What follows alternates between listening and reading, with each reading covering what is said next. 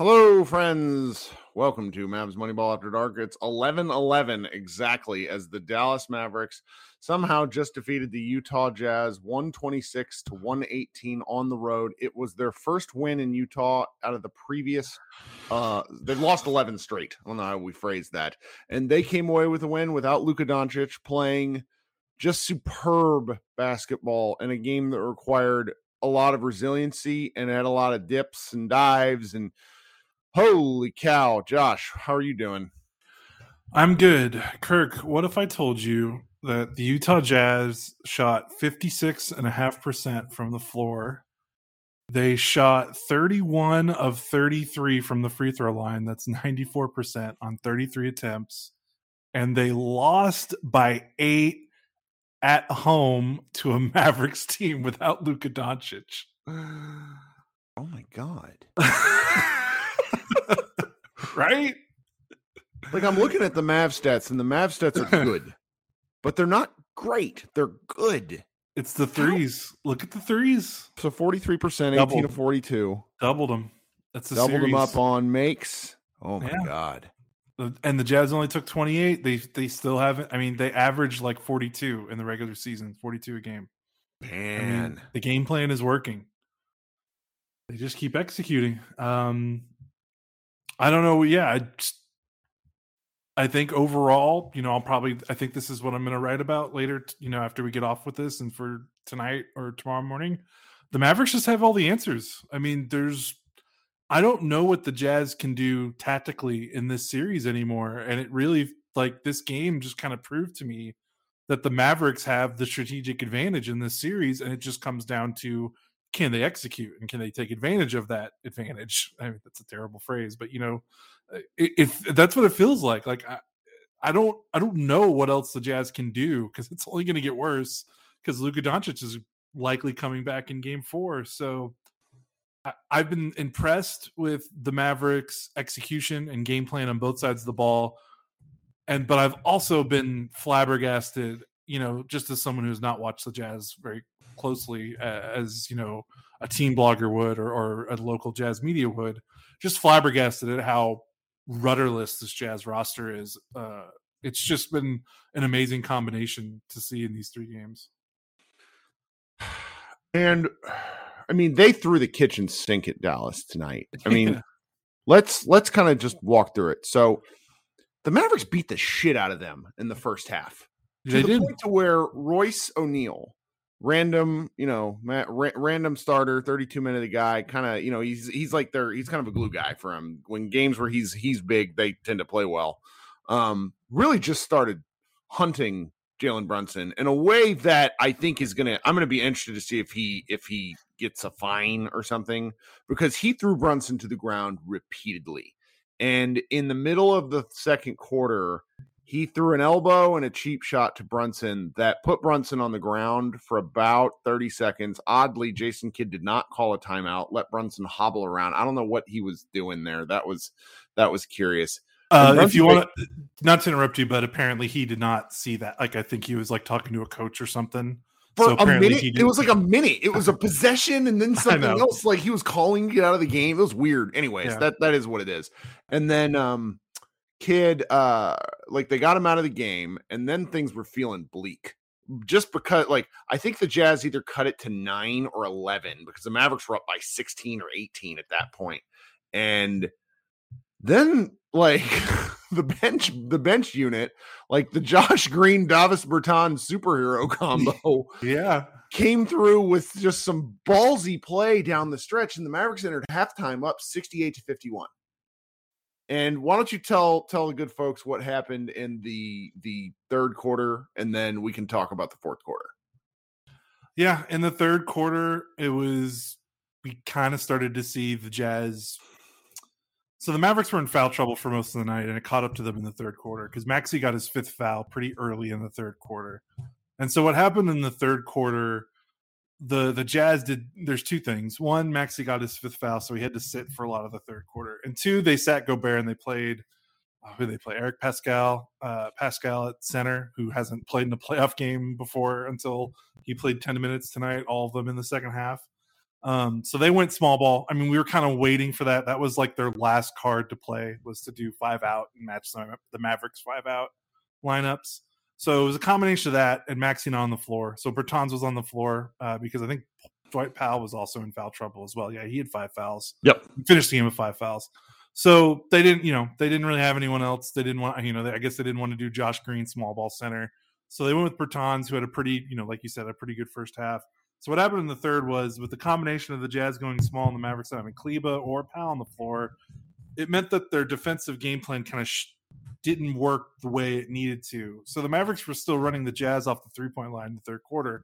The problem was, without Maxey and without, a rim protector, those 10 to 12 footers that the Jazz were shooting in games 1 and 2 in the first half of this game were turning into layups and dunks because the Mavericks couldn't contain the rim as well without Maxey or Dwight on the floor. So that was trouble. That got the Jazz back into the game, and it made things closer than it probably needed to be. If Maxey could have avoided foul trouble, they might have been able to weather that storm a bit better. But yeah, that's kind of how it broke down, and it made the fourth quarter a bit more tense than I think we thought it would have been.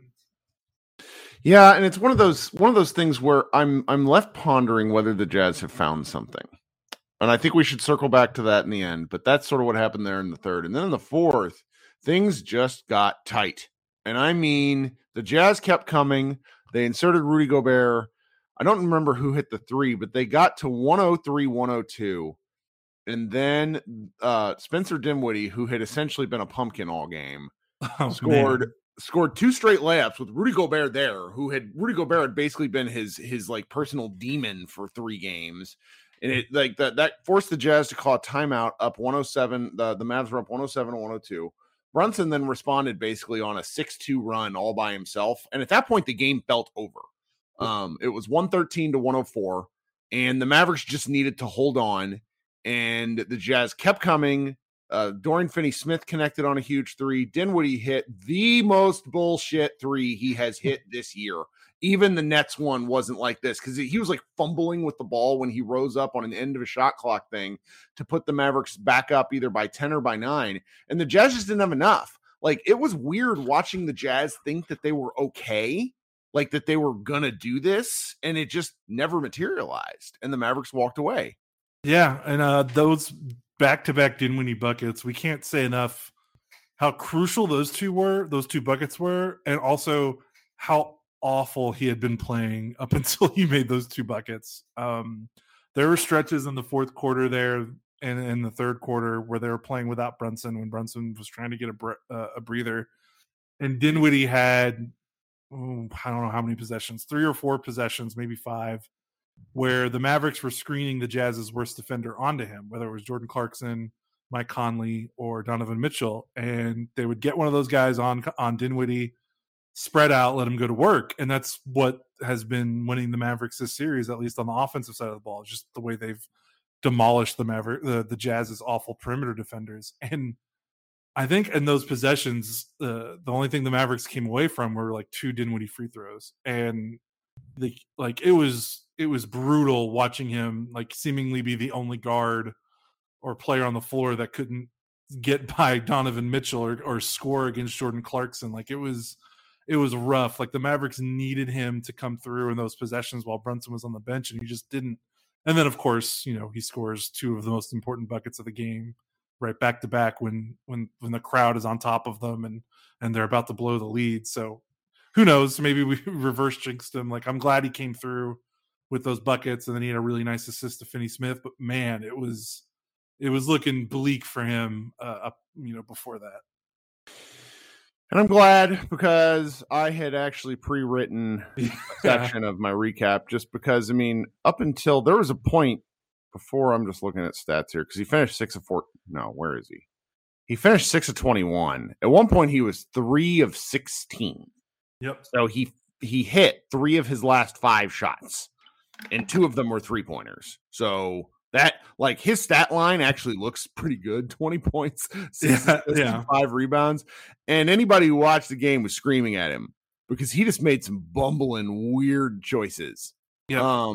The one thing I'll say for him and his defense, despite, outside of those 2 clutch buckets and the 3, which are obviously huge, I think his playmaking and passing was pretty steady from opening tip to the end of the game. I'll give him that, 6 assists, 2 turnovers in Salt Lake City. Like that's great. Like, can't knock him there. It was just, he just had this weird, stubborn want to get to the rim. And it's admirable how badly he wants to get to the rim, but there were just so many opportunities where he just made it harder on himself because he just so desperately wanted to score at the rim and got a little tunnel vision and could have maybe done something else. But I will say this, 6 assists, 2 turnovers in Salt Lake. You'll take that from your point guard. 100%. I mean, he's got to get on track is what it was. Yeah. And it's just weird because he was 50% or he's like 52% on mid-rangers in Dallas. Obviously that's like an unsustainable number. And he was 48% on pull-up 2-pointers. And it's like, okay, well, what better team to use that against than the Utah Jazz who play drop? And he's just not taking those shots. He's going to the rim, and I admire it. He got 7 free throw attempts. He made 2 clutch buckets. But, man, it seemed like he would go to the rim without a plan, and he'd get there and So it's like he was going to the rim anticipating something, and then like that something materialized it's like there was no decisiveness. And Dinwiddie, the decisive player, but anybody that plays tentative against a defender like Gobert is just going to get eaten up, plain and simple. But that's that, and it worked out. And I think we're kind of underplaying the Brunson aspect of this just because there's so much to talk about. But Brunson coming back from the injury, like it did not look good. Like it looked like a hip pointer or something in his lower back. Like anybody that's go ahead. You go ahead because you could personally kind of speak. Well, anybody that's probably over the age of 25 has done something stupid to their back, where it's just like you either you fall down drunk, or you're like lifting something in your house, or you sleep funny and you wake up and you're like, God, that hurts. And when your back hurts or your core hurts, everything hurts. And whatever they did, they rubbed something on him and he was back to himself. I mean, he didn't hit many threes tonight. Let me see here. What did he have? He didn't hit any threes, but he was like the free throws looked good. The shooting motion was good. And just him coming back really settled the Mavericks down. They couldn't have done it without him. And 96 points through 3 starts in his playoff series. Like he's been outstanding. And I'm really pleased. Like one of the things I was talking about this, there was a guy who I used to DM with all the time, Tyler, I hated Brunson for like 2 years. Like there's receipts, these things exist. And he was your first scorer. Yeah, because I didn't understand, and I was wrong about this. I didn't understand that he had a role and was sticking to the role, and his role was to go score the basketball, not run the offense. And Kidd has given him the keys to run the offense, and since doing that, it's made him much, much harder to defend than he was under Carlisle. He's also improved as a player, but like this is a 2-time National Player of the Year. Like it's not like he needed that much, and we were talking about him from the very beginning of the season. He's the only guy that we really liked when the Mavs were absolutely in the mud. So for him to just follow through with this kind of performance is unreal. He is going to get paid. And I am really happy for him and happy for the Mavericks that they have to spend all that money to keep him. And I'm hopeful they're going to keep him. But I just want to talk about Brunson for a second because there's so many wild things that happen that I didn't want to, it felt like something we could overplay, Yeah. I mean, we probably need to talk about Brunson for multiple seconds. What is it? So games 2 and 3, 72 points. One turnover in 2 games where he's basically Luka like a usage rate. Like maybe the most unbelievable stat I've seen from a Mavericks player in some time. And like the scoring is incredible, the shooting is incredible. I cannot get over 1 turnover in games 2 and 3 combined. That is outrageous. I cannot believe that. Like just a testament to him. Like all the praise, all the accolades, anything you want to say about him. I mean, it's not enough with that. It's unbelievable. I mean, just don't know how to describe it. I don't think I've ever. I mean, there's got to be some good stat researchers. I know Tim McMahon. Gets some ESPN. Their stats bureau department that looks up some really wild numbers. Like, there's got to be some crazy historical things going on here with Luka Brunson's turnover numbers. It's outstanding, and it's a huge reason why they're up 2-1. I'm tickled to death because I wrote about the game, and when I write about the game, it forces me to focus a little more, and I don't freak out about shit. But I had a hard time with this game, and yeah, you were oddly tilted this game. I felt well because the Dinwiddie tentativeness drives me crazy. And so for him to come back through out of it is really important to me. I didn't write about that because I didn't want to go off the deep end, but they like a decent Spencer Dinwiddie game and they win the game. And what do you know? He had a decent, like he has too many opportunities. But anyways, like when you look at what this coaching staff did for moments to steal time, I'm really kind of in awe. At one point in the second quarter, they rolled out a lineup of Spencer Dinwiddie, Dorian Finney-Smith, Josh Green, Trey Burke, and Davis Bertans. And not only did they roll out that lineup increased the lead. And it was like 4 minutes of needed time because let me just throw some minute totals at you again. Dorian Finney-Smith played 47 minutes. Reggie Bullock played 44 minutes. Brunson only 35, partially because he was hurt, but yeah, they kept Dinwiddie. Go ahead. Yeah, no, sorry. I was just going to say, only because he was hurt. He would have played 42. But they would have kept, like, he basically missed 4 to 5 minutes of action. So he would have played 40. But, like, just getting those minutes, those stolen minutes, which then turned into, like, massively positive minutes, is so freaking important. And to get it on the road, I am just shocked. Yeah, remember? Oh, go ahead. Sorry. Well, when Brunson gets hurt, you just sort of think the wheels are going to come off.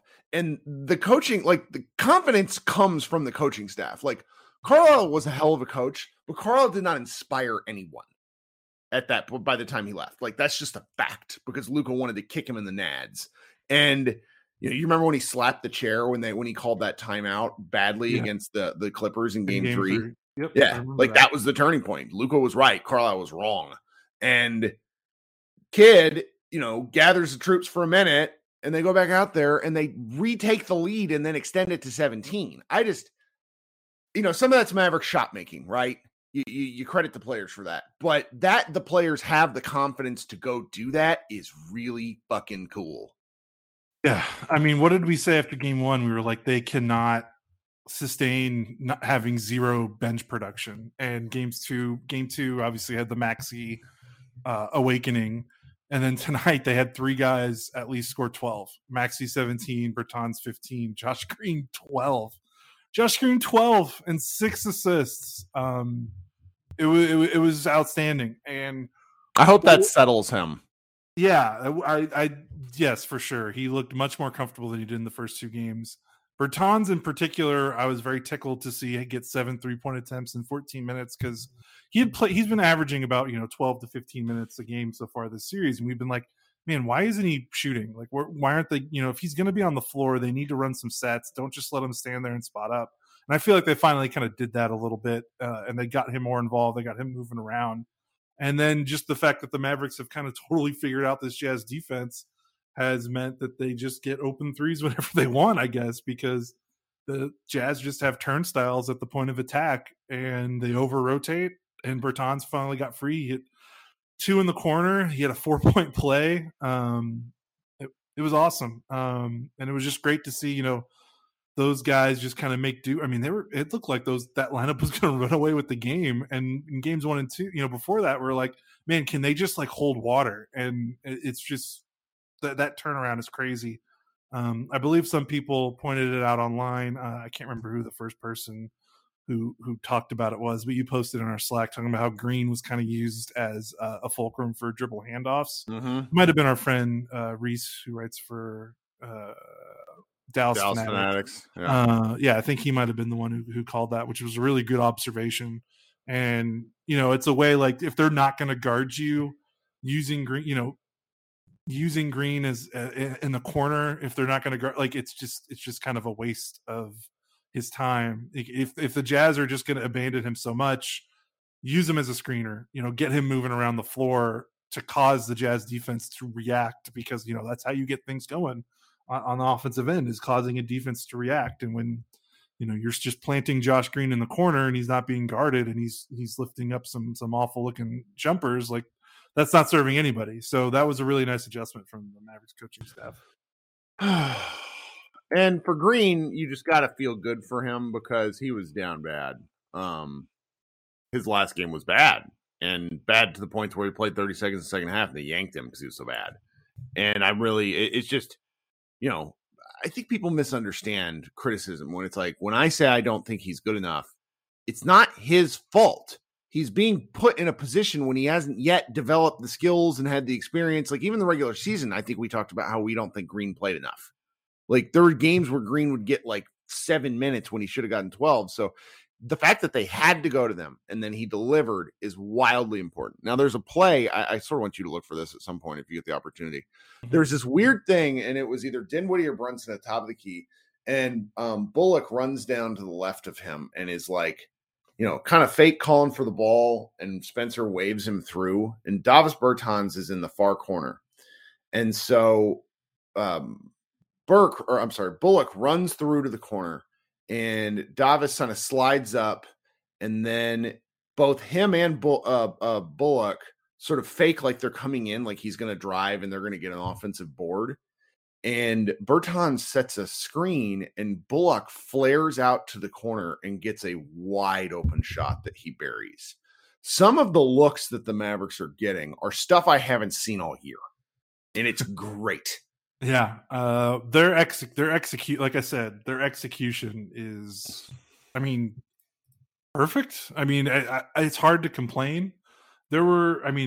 Seeing some of those possessions like that are really fun. Seeing the way they're using Bullock as kind of like, I know he's not getting a ton of attempts, but the way they kind of move him around the floor in this series is kind of like Tim Hardaway Jr. light, in terms of like, they desperately need like a guy that can move and shoot, like, coming off screens that can attract the defense. And I think they're kind of using Bullock like that. And obviously not to like the same degree they would use like a Tim or even Bertans, but it's something, and it helps a lot with the starting group, and especially when Bullock is locked in as he is. And then there were some possessions, I think, in the third or fourth where there was some like really weird spacing. I noticed Dinwiddie driving in when Maxey was like, kind of that weird stuff we see, some guy cutting to the basket when a guy's driving and bringing more defenders in. But at that point it was like the fourth quarter and like these guys are tired. So I kind of understood it, but thankfully they were able to get around that. But yeah, the execution has been sublime so far. I don't even know where to go with this game. Like, I'm elated, but I'm all like, it's like I just kept expecting things to go to hell, and the Mavericks held off. And not only have they held off, I think we should close with this. They held off. They're up 2-1, and Mark Stein had basically, he reported that the Mavericks expect Luka Doncic to come back for Game 4. Game 4 is Saturday at 3:30 Central Time. It's kind of like a day and a half after this one, so it makes sense why the Mavericks held him out again. Mm-hmm. And this is the time. The Mavericks have a real chance. Like, they retook home court, and even if they lose Game 4, which I don't know if they will, but now the Jazz, and Matt Moore and I did a really excellent podcast that I hope you've taken the time to listen to, where he explains, because he did a huge video like dive on this, and he was very into the Mavericks winning this series.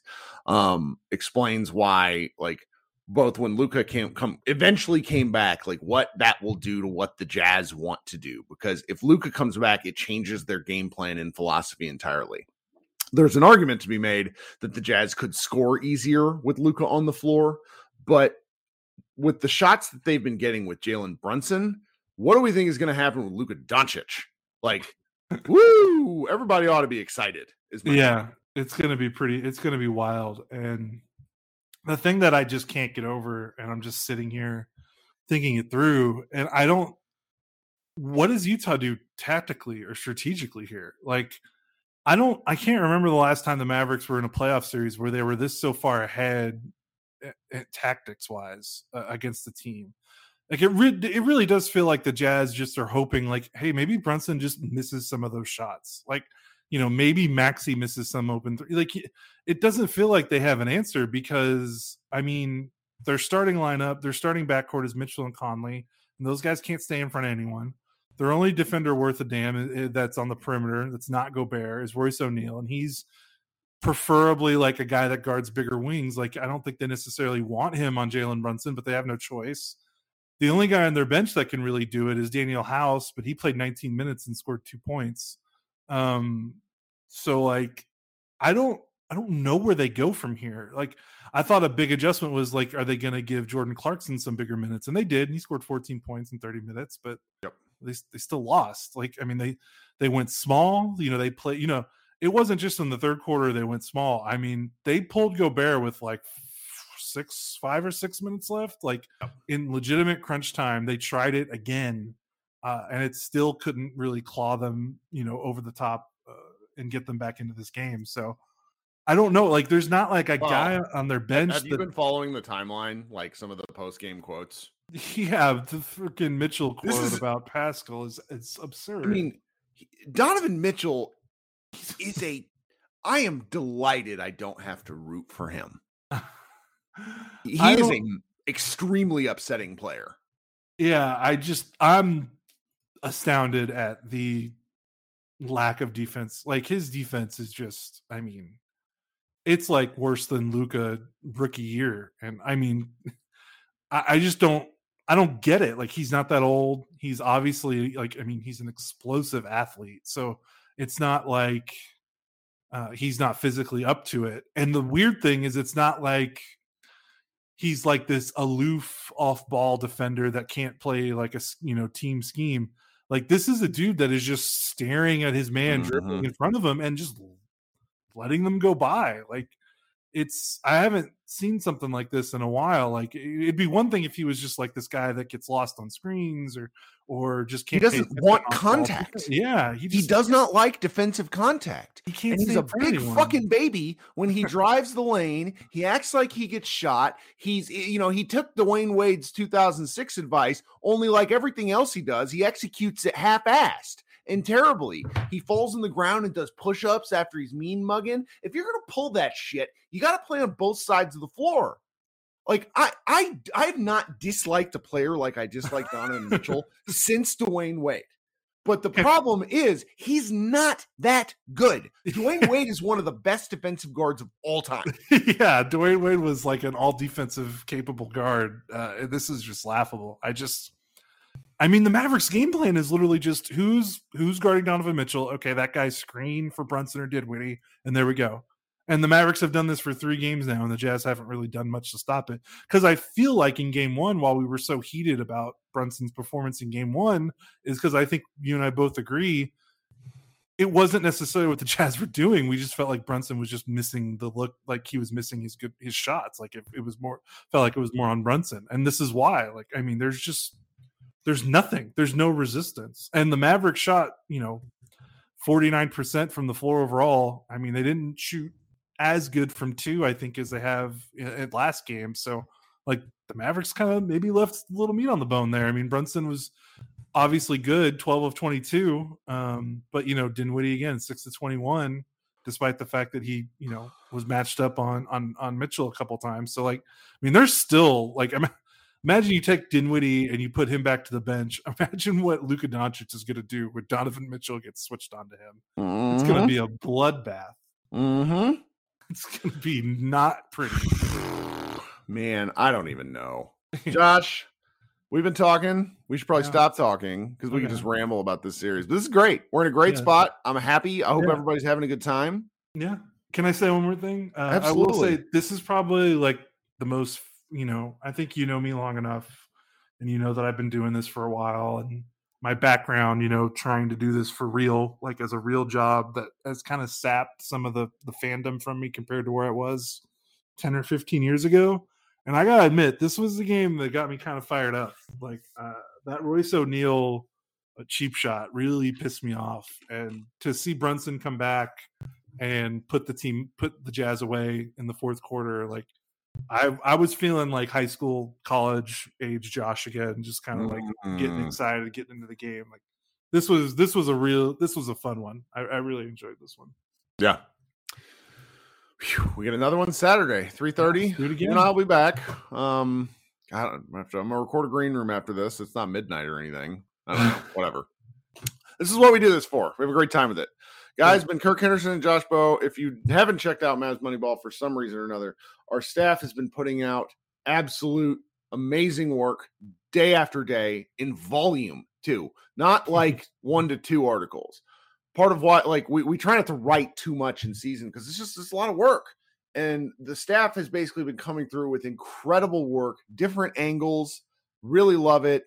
You know, Josh wrote the defining defensive piece on the Mavericks defensive game plan. You know, there was a couple of other things floating around about it, but Josh wrote it first and wrote it better. To come to our site, you know, there's a lot of great content out there, but I really am proud of what we're doing, and I hope you give us a chance.